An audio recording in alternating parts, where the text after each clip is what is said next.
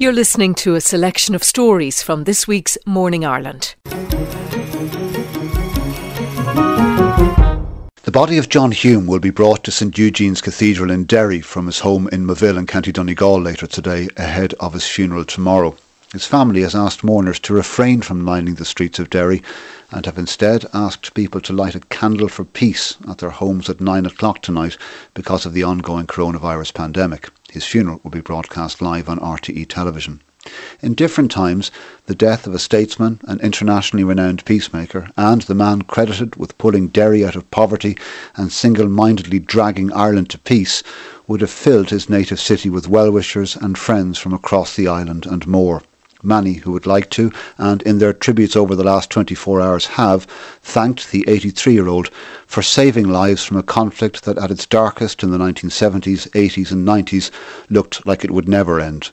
The Good Friday Agreement of 1998, which brought an end, was born of Hume's analysis and aided by his long years of talks with Republicans during the worst of the violence. In September 1994, on the steps of government buildings, a few days after the Provisional IRA's announcement of a ceasefire, John Hume appeared with Gerry Adams and then Taoiseach Albert Reynolds.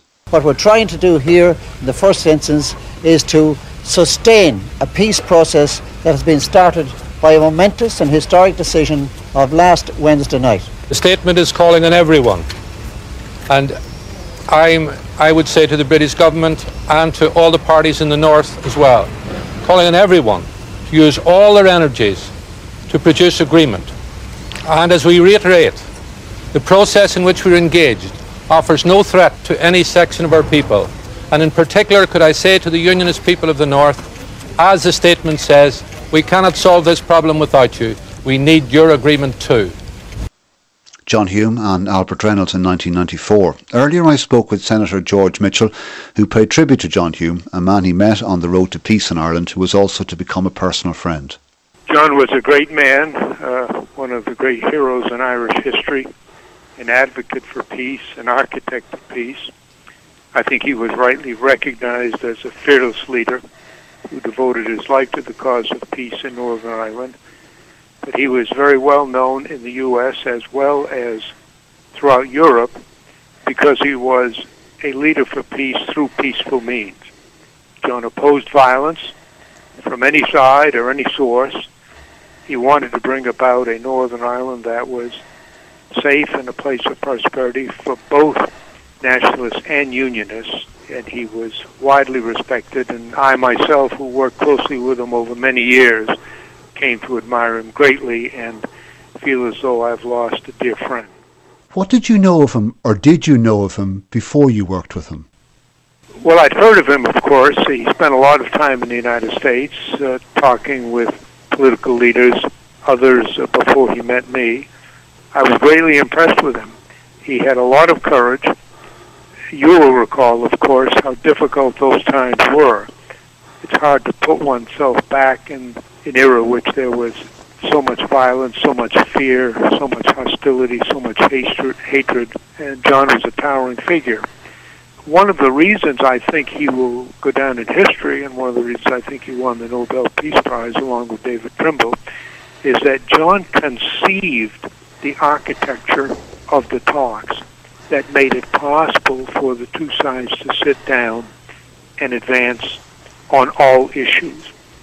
It was what were called three strands, three separate sets of discussions occurring simultaneously. One dealt with the issues within Northern Ireland themselves between nationalists and unionists. The other dealt within Ireland itself between the North and the South. And the third dealt with the relationship between the country of Ireland and the country of the United Kingdom. And it was weaving these three together, although in separate strands, as they were called in the discussions, that enabled the parties to make progress on all of them simultaneously and to bring them to a successful conclusion at the end. Was it John Hume's template, or architecture as you put it, that you were all working off? That's right. John was a leader in that respect.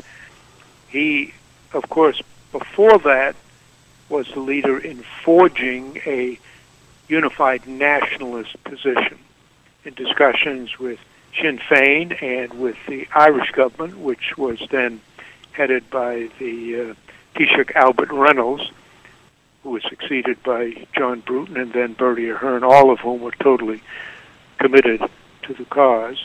John was a visionary. He could look into the future and see the circumstances under which this could be brought to a successful conclusion, which was very hard to do given the tremendous amount of violence and hostility and fear that existed at the time. During the talks, how did he deal with the length of time that it took others to catch up with his belief or his analysis? John was a forceful leader. He had no reluctance to express impatience or disagreement. I counted him a very good friend, but he disagreed with me on several decisions I made, and he would let me know it directly, face to face. He didn't carry grudges. He wanted to move on, and so we did throughout the entire process. He was aided tremendously by other great leaders in several parties. Within his own party, Seamus Mallon, who himself just recently passed away, and a number of other leaders were very strong and effective negotiators. But it was John Hume's vision, John Hume's strength, and what I would call his reputation, in which he was so widely admired, that it sustained us through a very tough process. I heard one person close to him say that during intractable periods, he could walk into a room, say a couple of sentences, and it would be like a light going on for those involved. Was that your experience?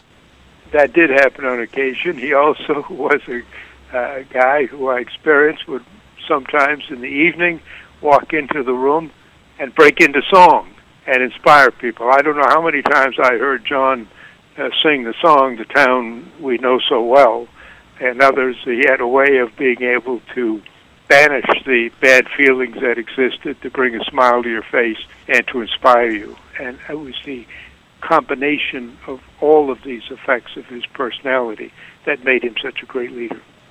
Did he understand unionism, do you think? I think he did. He was a strong advocate for a unified Northern Ireland for all people. He said repeatedly, this is not just about the nationalists. This is about the unionists as well. And in order to live peacefully and to achieve prosperity, we need everyone to be working together. And I think that was part of his appeal throughout all of the society, and of course made him a worldwide well-known figure. Did you keep in touch with John Hume after the agreement, and when did you last see him or talk to him? Oh yes, I saw John many times after the agreement. For 10 years after the agreement, I served as Chancellor of Queen's University, Belfast. Yes. And so I returned often and saw John probably almost every time I went back. And then in recent years, I've seen him several times in Dublin, in Northern Ireland. Of course, as you know, in recent years, John has not been fully comprehending all that's been going on around him. He began to be forgetful, but he still was his charming and warm personal self in all the times I've seen him. And I think the last time I saw him was about a year ago in Northern Ireland. That's Senator George Mitchell speaking to us earlier. Well, earlier we heard John Hume expressing his anger at conditions in Derry in 1969. Moving on a quarter of a century to the end of November 1995, the then US President Bill Clinton visited the city. On that day, John Hume had a message of hope. Our links with America are powerful and strong, but today they are even more powerful because this is the most historic day in the history of this city when President and Mrs. Clinton arrive here to strengthen and develop those links. Because today, those links, we want them to develop strongly. We already have them developing with the presence in our city of companies like DuPont, Fruit of the Loom, Seagate, United Technologies, and this very week Stream International. Because President Clinton has committed himself to helping us economically and giving hope to our young people. And he has appointed Senator Mitchell as his special economic envoy. And as we know, The economic problems that we have unite all sections of our people. And as all sections of our people work together to build our country rather than destroy it, with the full and positive support of President Clinton, then we will build a new land. And as we move towards the next century, which is only 5 years away, let it be our dream, and it's a dream that we will achieve with the powerful assistance of the President and his administration and the senators and congressmen who are here today. That dream is that we will have a land in the next century where for the first time in our history there will be no killing in our streets and no emigration of our young people to other lands. Thank you, Mr. President.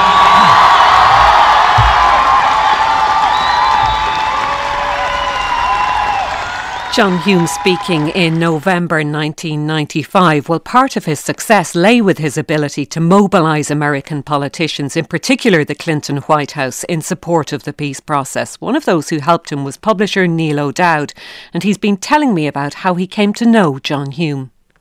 I knew him because John became a huge figure in Irish America. When he first came on the political scene, he made it a point of coming to the United States and getting to know people. And he became an extremely powerful figure with access to senators, particularly the Kennedy family, congressmen, and eventually presidents. And if there's one night I remember in particular, it was St. Patrick's Night, 1995, a huge Irish party at the White House, and John Hume. Two things that happened in 1994.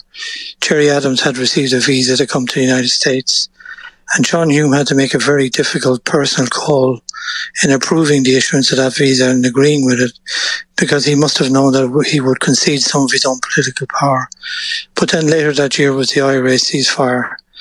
And at the White House that night, I remember John saying something along the lines that it had all been worth it, and eventually him and Gerry Adams, who had been quite bad enemies for many years, standing up together at the end of the night with Bill Clinton conducting, singing The Town I Love So Well. So I think it was John at his happiest moment that I saw him, and it was a glorious moment for him because he had faced ferocious opposition for the Hume Adams initiative, and he was bludgeoned and beaten and beat up in the press by many, many journalists, particularly in the Sunday Independent. And that affected him very deeply. And as the New York Times remarks in his obituary this morning, he was admitted to hospital for what he called his nerves on several occasions. But he held his nerve when it mattered most, and he stuck with Hume Adams even through the worst of the violence in the 90s and in the 80s, and they emerged triumphant. That was the blueprint really for the Good Friday Agreement. His tenacity was extraordinary because there were many occasions on which he could have given up and he didn't. And he also had an unusual clarity of thought, as in he didn't get waylaid, he didn't get distracted.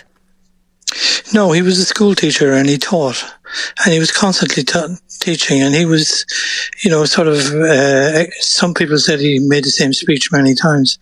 Well, he said that's what a school teacher does until somebody gets the knowledge of what he's trying to impart.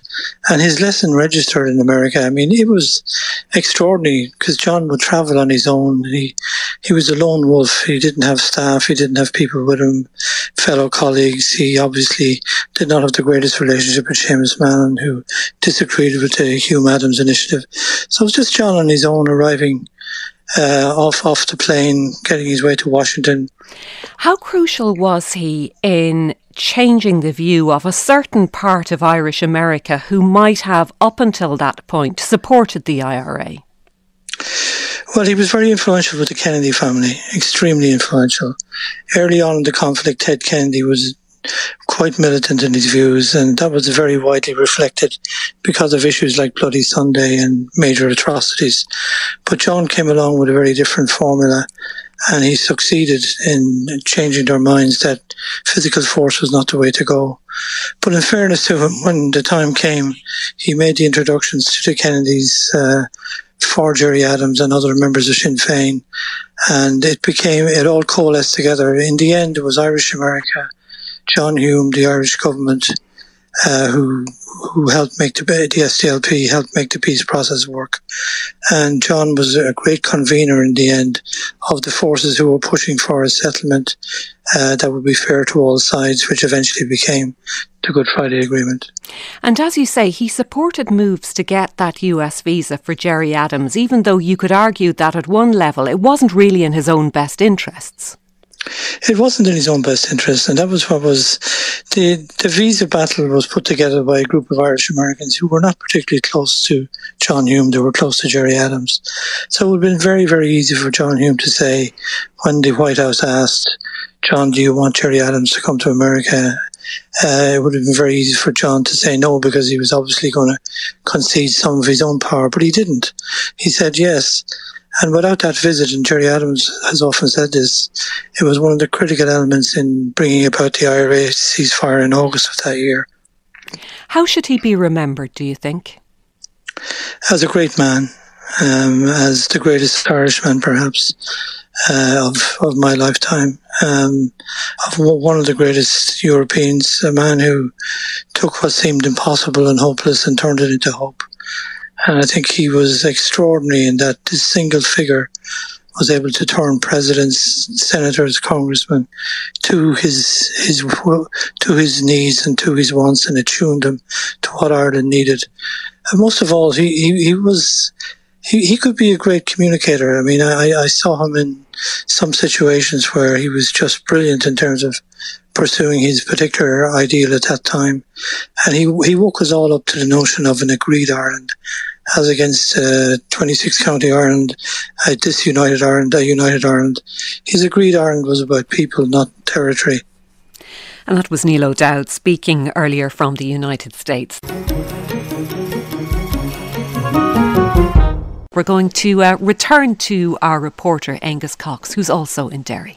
Thank you, Rachel. Welcome back to Derry, where John Hume and his political achievements are being remembered this morning in the city. He loved our broadcast position on the city walls, overlooks the Bogside area of Derry, where much of his history unfolded. Free Derry Corner, St Eugene's Cathedral, as Father Farron referenced, is also below us, the Brandywell, and we have a great view of John Hume's home on West End Terrace. To assess his legacy in more detail, I'm joined by Pat McCart, former editor of the Derry Journal, who knew John Hume quite well. We'll be speaking with Pat shortly, but first we'll hear more from the people who knew and campaigned alongside John Hume for years, including Ivan McIver, whose kitchen table was political HQ for many of Hume's election campaigns. My parents were very friendly with John and Pat when we were young children back in the late 60s, early 70s. And my mother subsequently became an early member of the SDLP in the early 70s, and subsequently became John's election agent for over 30 years. She worked with John in the general elections, local elections, and obviously the European elections. During that period, it would have been the mid-70s right through to the mid-90s. My family home and my kitchen in particular became very much a part of those elections, and there was plenty of times you could find yourself having your breakfast, your dinner or your tea with John.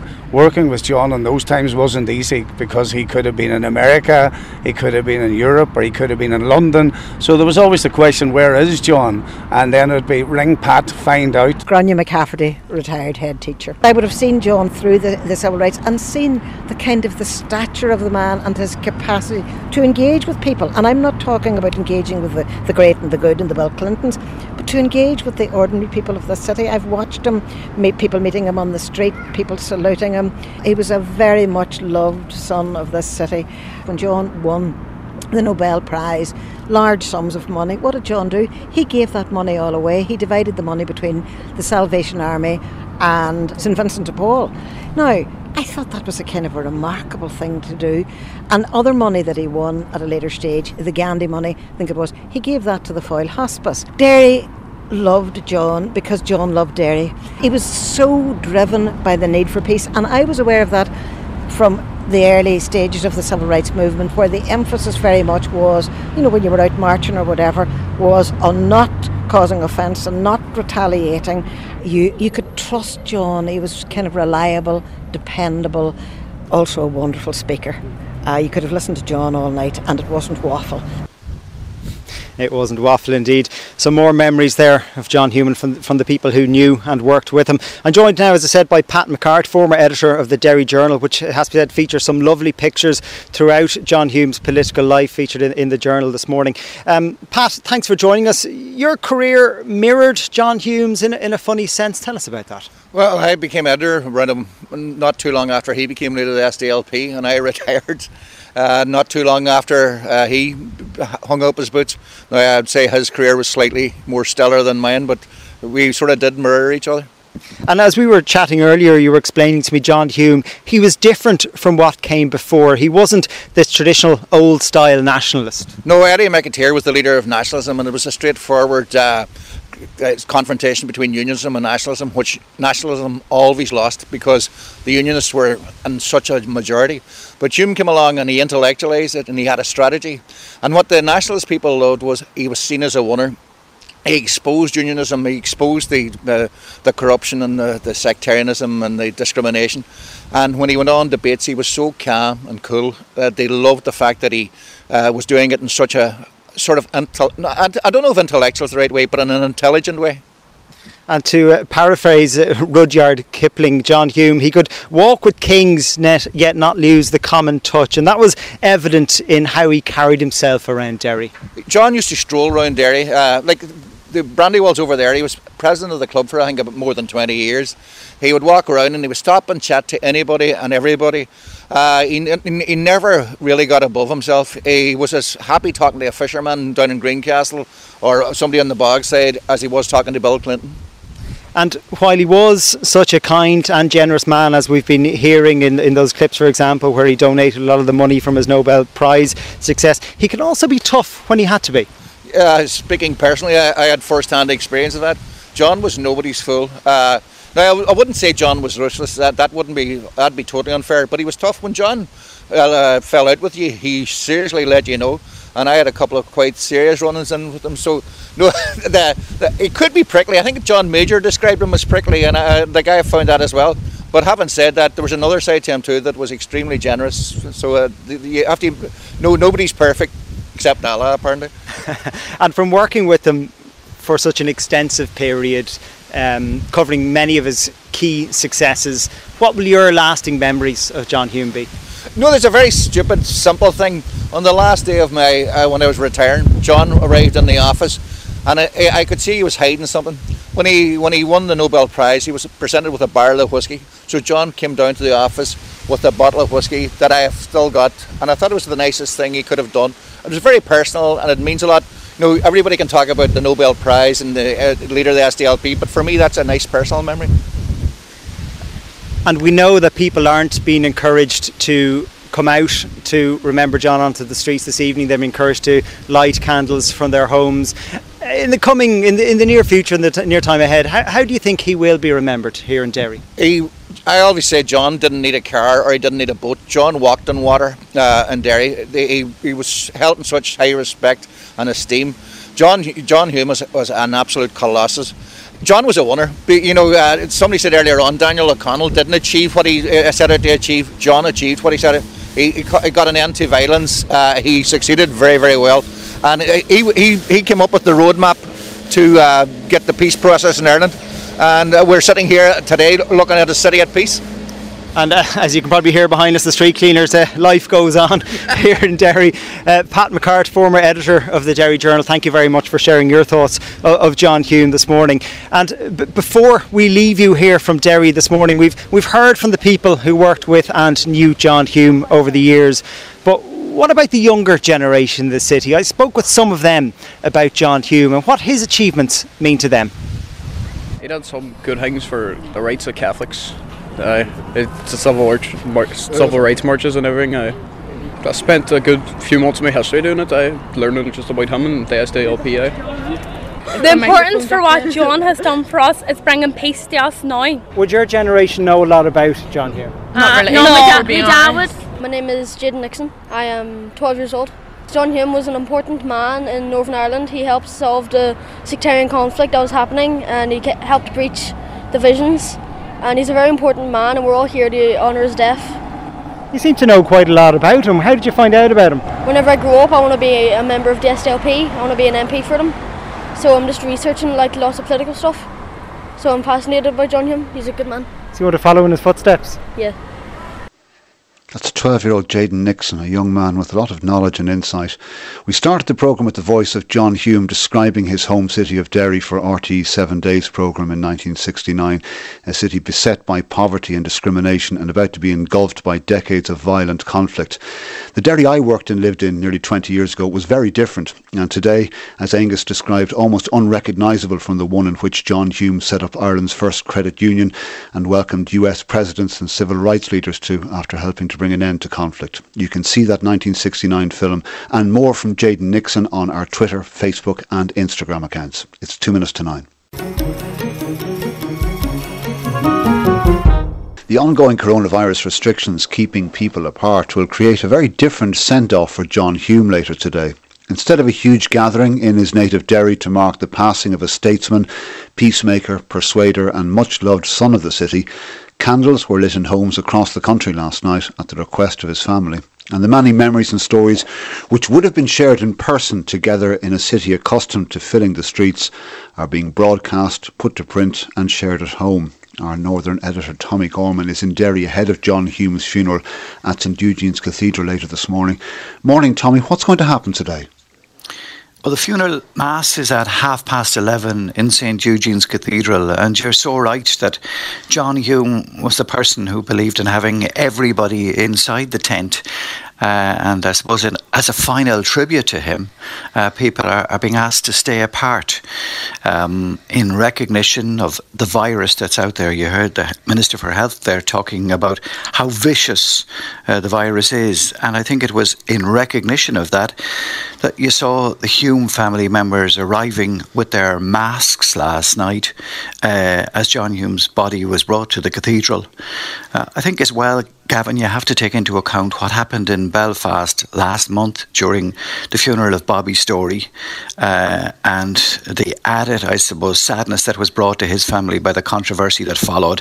Bobby Story himself would not have liked to see his family or his party involved in such controversy, and it's because of that kind of threat that's still out there that the Humes have asked people to stay away. So as a result, you'll have no more than 100 or 120 people in a cathedral that would be packed beyond overflowing in normal circumstances. So who's going to be there, who's not going to be there? Well, who's going to be there? You'll have the President, Michael D. Higgins, travelling from Dublin. The Taoiseach is here. The Taoiseach and Fine Gael leader Leo Varadkar would be here, but he's observing that social distance request. The Minister for Foreign Affairs, Simon Coveney, is travelling. I suppose, given the relationship between the Department of Foreign Affairs over the years, John Hume was welcomed in so many embassies throughout the world. He had such a strong relationship with the Department of Foreign Affairs. I think that's been recognised. The leaders of the Northern Ireland Executive, First Minister Arlene Foster, Deputy First Minister Michelle O'Neill will be here. Jim Nicholson is going to represent the Ulster Unionist Party. Yes, David Trimble was such a great friend of John Hume, but Jim Nicholson worked as a member of the European Parliament with him, cooperated with him on so many levels over the years. So he's representing the Ulster Unionist Party. Naomi Long from the Alliance Party. Brandon Lewis, the Secretary of State for Northern Ireland, will represent the British government. Boris Johnson had made it known that he would be willing to travel here and would wish to travel here, but he's respecting the requests of the family. He actually lit a candle and placed it on the steps of Downing Street last night, as happened in many parts of the island. In Donegal, as the body was being brought from near Green Castle, there were people out with candles. There were candles in homes. The same in Derry City. Bill Clinton would be here. But he's not travelling. And I understand that there will be a number of messages read out towards the end of the ceremony. Very, very sadly, one of John Hume's, he has two sons, John Jr. and John, and three daughters. And one of his sons, Aidan, is based in Boston, and he's remaining in the United States, observing the wish not to travel by plane. So that'll be quite sad for the family. And I was just watching Pat Hume as she arrived last night. He just became so used to seeing her alongside John as his wife, and in more recent years as his carer. And I thought it was just extremely sad to see her walk up to church on her own. They used to go to Mass in St. Eugene's together every day for a lot of the time, John Hume and Pat Hume in more recent years. So she will be there with her 4 children, 4 of her 5 children, and with their grandchildren and other members of the family. 8:30, I'll get the news headlines shortly. It's a very unique funeral, like all funerals have been over the last few months, Tommy, and people being robbed of that chance to reminisce together, but plenty of stories being shared across Derry and across Ireland over the last 48 hours or so. You're right about it being a very, very historic occasion. In many respects, this is the end of an era for the SDLP. When you think of it, Seamus Mallon, John Hume's partner in politics for so long. There were a double act. Seamus, his funeral took place in January of this year. And you think of people today who are still alive, like Austin Curry, who's down there in Kildare. Ivan Cooper is gone. Bríd Rogers is still around. Alistair MacDonald is still around. And I suppose it was fortunate for those who are in the autumn and the winter of their lives that in recent times they saw a resurgence of sorts in the SDLP, with the likes of their current leader, Colm Eastwood, winning a Westminster seat, with Claire Hanna doing the same in Belfast. But first and last, John Hume was a man of the people, a person of Derry, and no town likes to show its respect more than Derry. They take somebody to their hearts, and there is that special added poignant factor that the final tribute to John Hume today is to stay away from the funeral that so many people would wish to attend, Gavin. Tommy Gorman in Derry, thank you. And the funeral mass, which begins at 11:30 this morning, will be broadcast on RTE1 television and on RTE News Now, and streamed on the RTE News website. And finally, to the funeral later this morning of John Hume, and a tribute penned by his friend Derry broadcaster Paul McFadden. John Hume's cruel illness meant that this political colossus would have struggled to recall the scale of his ambition or the magnitude of his achievements, but posterity will not forget them. News is fleeting, but history endures. When he first became politically active back in the 1960s, power sharing in Northern Ireland was unimaginable. Now it's an essential element of any settlement. John Hume did that. Here he is singing Danny Boy on The Late Late Show, and also addressing the EU Parliament after winning the Nobel Peace Prize in 1998. Oh, Danny boy, the pipes are calling.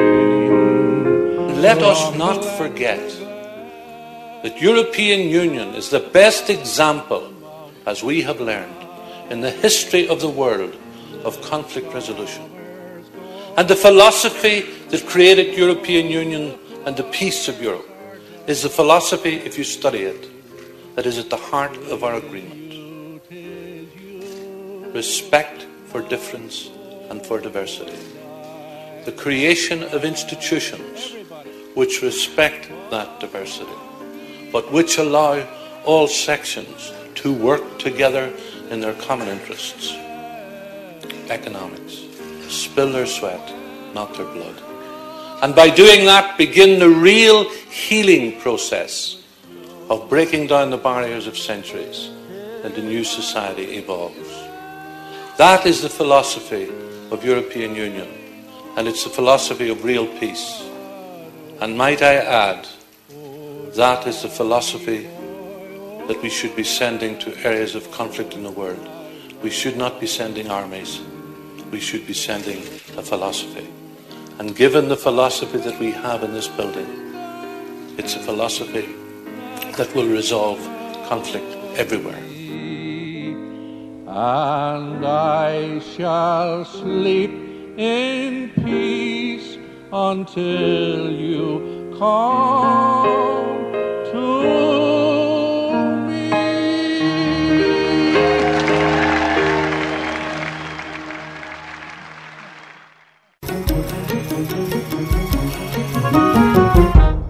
to Lebanon now, where a rescue operation is continuing in the capital Beirut after an explosion yesterday that left at least 100 people dead and almost 4,000 injured.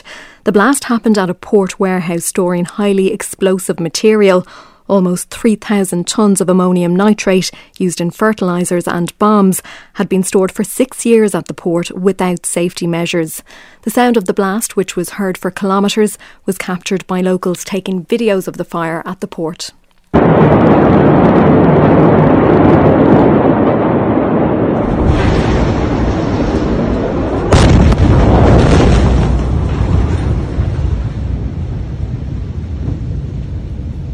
Luna Safwa, freelance journalist based in Beirut, is on the line. Luna, many will have seen the video footage, the very dramatic pictures of both the blast and the aftermath. Talk to me about your own experience of the blast. Well, I can say that in all my years living in Lebanon and witnessing the different kind of wars, including the 2006 Israeli war and different explosions throughout 2005 till 2008 in Beirut, where we made it alive out of different ones, this has been by far the most horrifying experience, not only for me, but also for different Lebanese. I don't live in the capital. I live around 5 kilometers away, right next to the presidential palace, which is supposed to be a mountain area, and I could see shattered glass even here everywhere. Our doors at home were broken, wide open, glass was everywhere, and our own experience is that once we realized that there was a first explosion and we tried to dock to protect ourselves, we flew over the room when our doors were wide open because of the intensity of the explosion, and it was as if this happened right down the street, even though it was 5 kilometers away. The numbers are staggering, at least 100 people dead, 4,000 injured. What kind of injuries were presenting at hospitals and what impact did that have on the health services there yesterday? Well, the injuries are different. You have minimal injuries. Many of these were caused by the shattered glass because, first of all, people thought that they were shooting and covering a normal breakout in the airport of a fire. And everyone was standing next to the windows and were taking pictures of the smoke. Now, what no one anticipated was the bigger blast, the second blast that happened and that threw everyone off. So you have a lot of wounds that were caused by glass. You have wounds that were caused by people passing by through a place and something falling over them. And then you have the more serious ones of people who got stuck in their cars or were caught up very close by next to the explosion site. We're still talking about hundreds of missing, to be honest. Some of us can't contact all of their friends even. The hospitals have an influx of injuries up until now. People are being sent to hospitals outside of the city, in other cities, to be treated. Is it clear at this stage how the fire and the subsequent blast happened? It's very unclear. It's very blurry. We are hearing definitive stories, and it's by the authorities that there were some sort of explosive or sensitive material and weapon that were stored in one of the warehouses in the Beirut seaport.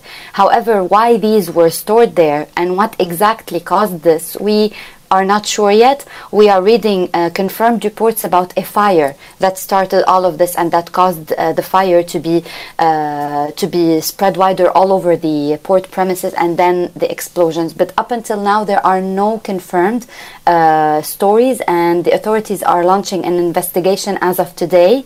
And in few days, not more than 5 days, we should have an answer according to the Lebanese cabinet. And what are the government doing in response to this incident? Right now, the government is pleading for international help and for regional help, and this is something very crucial because Lebanon needs this right now. Our hospitals are already flooded with coronavirus infections, and we have a medical shortage and a shortage in hospital beds, and I've spoken about this many times before throughout the year. Right now, there's a call from the government for help from the international community. The government is trying to assess as soon as possible the damage that has been done and is trying to find temporary shelters for hundreds of families who lost their houses in the capital.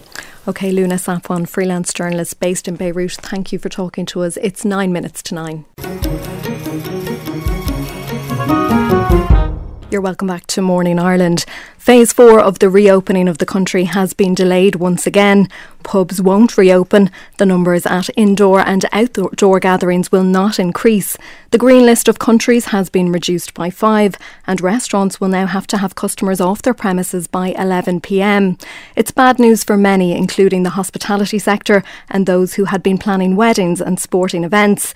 It will stay this way for the rest of the month, meaning it'll be September at the earliest before any of this changes. Last night, the Acting Chief Medical Officer, Dr. Ronan Glynn, said the key message people must take from the delaying of Phase 4 is that we all need to redouble our efforts in tackling COVID-19. No age group is immune from this virus, and NPHET has recommended today that more is done to reach out and communicate with younger people. This is not about blame. We will all slip up on occasion, but the priority now must be on continuing to encourage each other to build on and sustain the great efforts that we have all made to date. We must not drop our guard, whether that's in our own homes, in our workplaces, or when we're out meeting our friends. This is the only way that we will break the chains of transmission and prevent further people from becoming infected. Earlier on this programme, Paul Moynihan, incoming president of the Vintners Federation of Ireland, said yesterday was D-Day for many publicans. I think it's been proven that the pubs have been open so far for 5 weeks now. I think it's been proven that there's been no cases associated with these pubs so far. So where is the evidence that says that we cannot as an industry go forward and keep this pandemic at bay? I think everything that was being asked of us as an industry has been done and would be done. Listen, you're talking about people's livelihoods here. You're talking about 30,000 jobs involved in this industry. You got publicans, you got their families, you got the people that are working for us, you got the people that are supplying us. I'm a pub in a small village here in Dinard. In the same sentence yesterday, Micheál Martin mentioned pubs and nightclubs. Now, if you look at my pub and compare it and put it in the same sentence as a nightclub with maybe 500 people jammed into it, is completely ludicrous. You cannot put them in the same sentence. So if my pub is a local pub, I probably know every single person that comes in here. We're all neighbours, we're all friends. We're trying our best to move forward as a nation in this. To keep me closed and the likes of all rural publicans closed is absolutely ridiculous. The Minister for Health, Stephen Donnelly, is here in studio. Stephen Donnelly, you could hear there the anger in Paul Moynihan's voice. Why not let them try? And if there's a problem, pull the plug. Good morning, Sam. The focus is on keeping people in Ireland safe. The focus is on suppressing the virus. The focus is on getting the schools open and protecting our economy. And I hear Paul's frustration and anger, and I understand Paul's frustration and anger. What we're doing is we're following public health advice. My hope was that I'd be sitting here with you this morning saying that the pubs could reopen, that weddings could be bigger, that the sports clubs could have more people at them. That's what we all want. Unfortunately, the virus is spreading at a very fast rate around the world.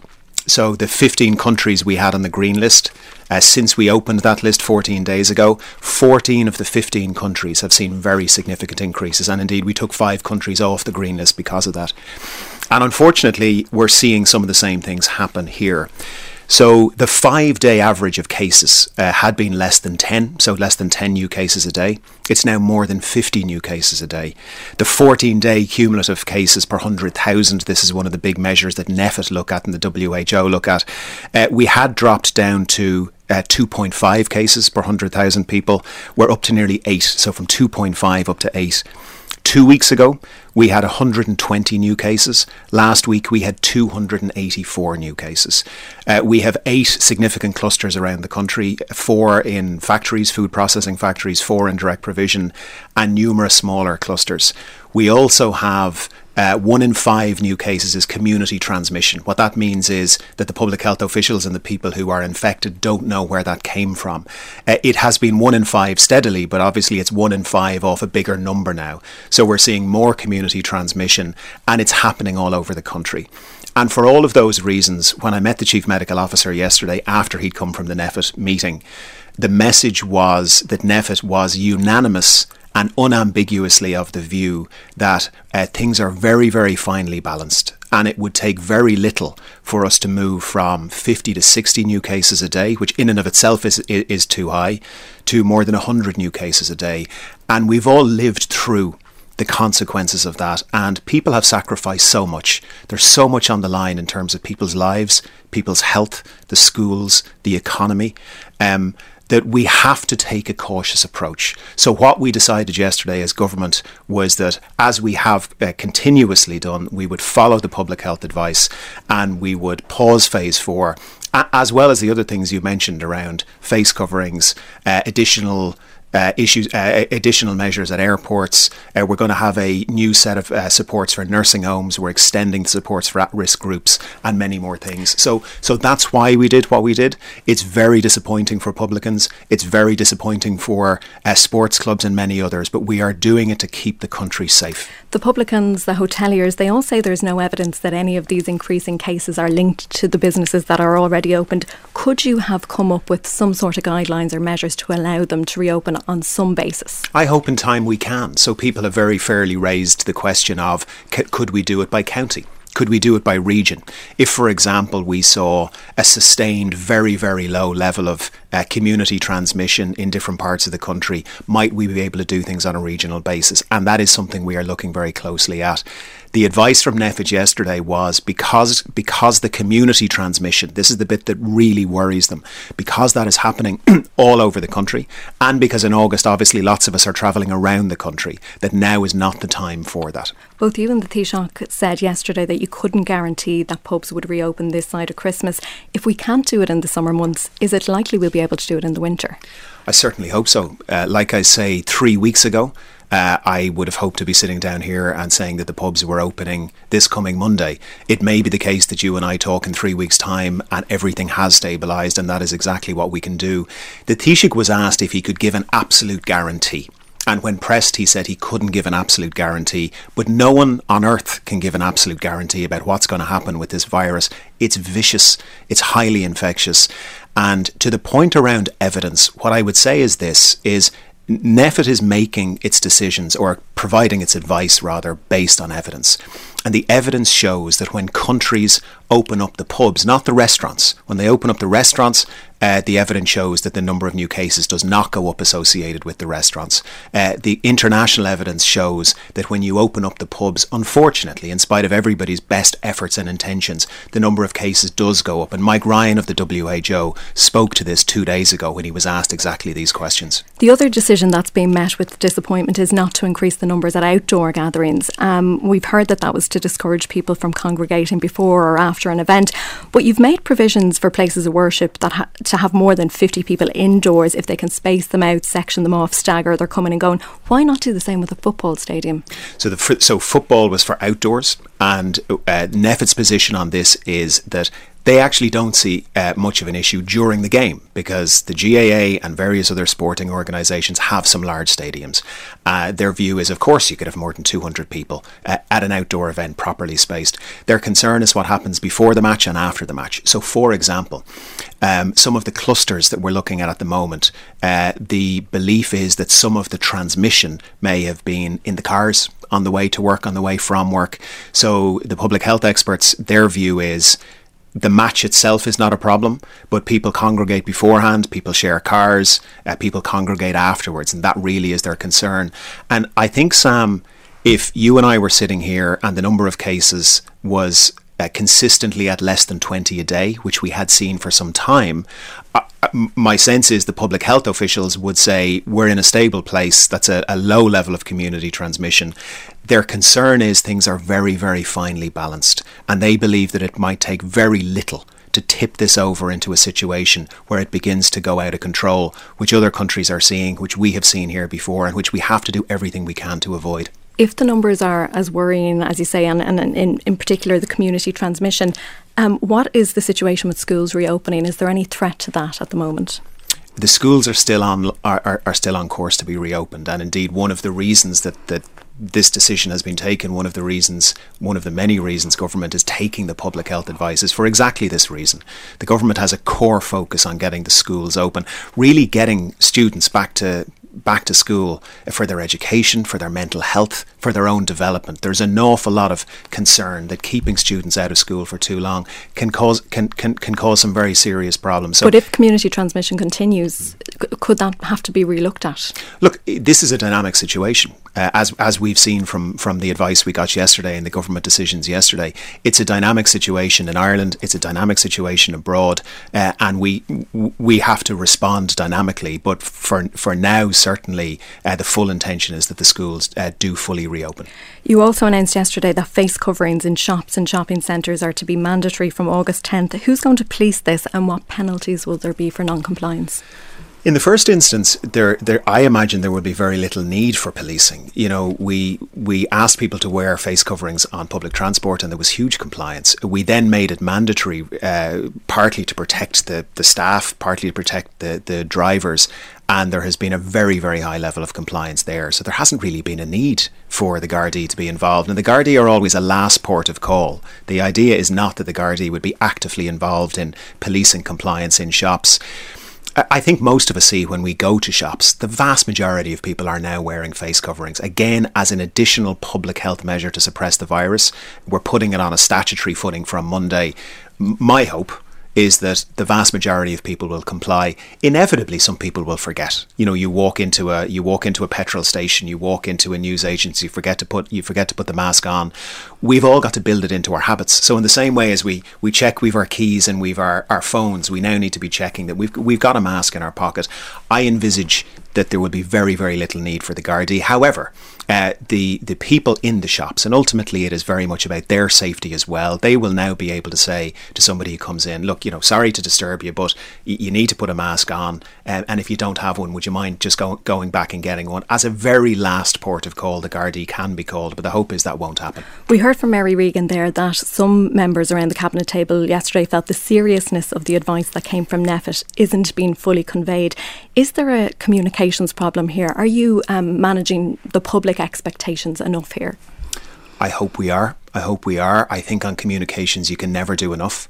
There has been a very successful communications campaign in place across radio, across social media, across the newspapers. But are people getting the message as to how serious it is? Oh, I think people do get the message. Like, more than 1,700 men and women have died in this country. More than 26,000 of us have got this virus, and for those who survive the virus, there can be long-term impacts. I think people do. I think we have been through this together. Everyone has sacrificed together. We're all looking at the news. We're all seeing the awful situations in other countries. So yes, I think we do. Can we continue to communicate better and better and clearer? Absolutely we can, and we must always endeavour to do more. But I would be pretty comfortable that everyone in this country understands just how serious this is. And could I say, Sam, just to finally a thank you to everybody, because the reason we have kept the rates low and the reason that our fatality rates are not a lot higher than they are is because of the extraordinary solidarity that people have shown. Every time they go into the shops, every time they put on a mask, nearly 1.5 million people have downloaded the app. The message from public health now is we need to focus on the basics. Wash our hands, maintain social distancing, just follow the basic public health advice. And I just want to thank everyone for everything they've done. OK, Minister for Health Stephen Donnelly, thank you. Let's return to Beirut, where at least 145 people were killed as a result of Tuesday's explosion at the city's port. Over 5,000 injured, hundreds of thousands homeless, and last night's protesters tried to gain entry to the Parliament buildings but were stopped by tear gas firing police. This all followed a visit to Beirut yesterday by the French President Emmanuel Macron.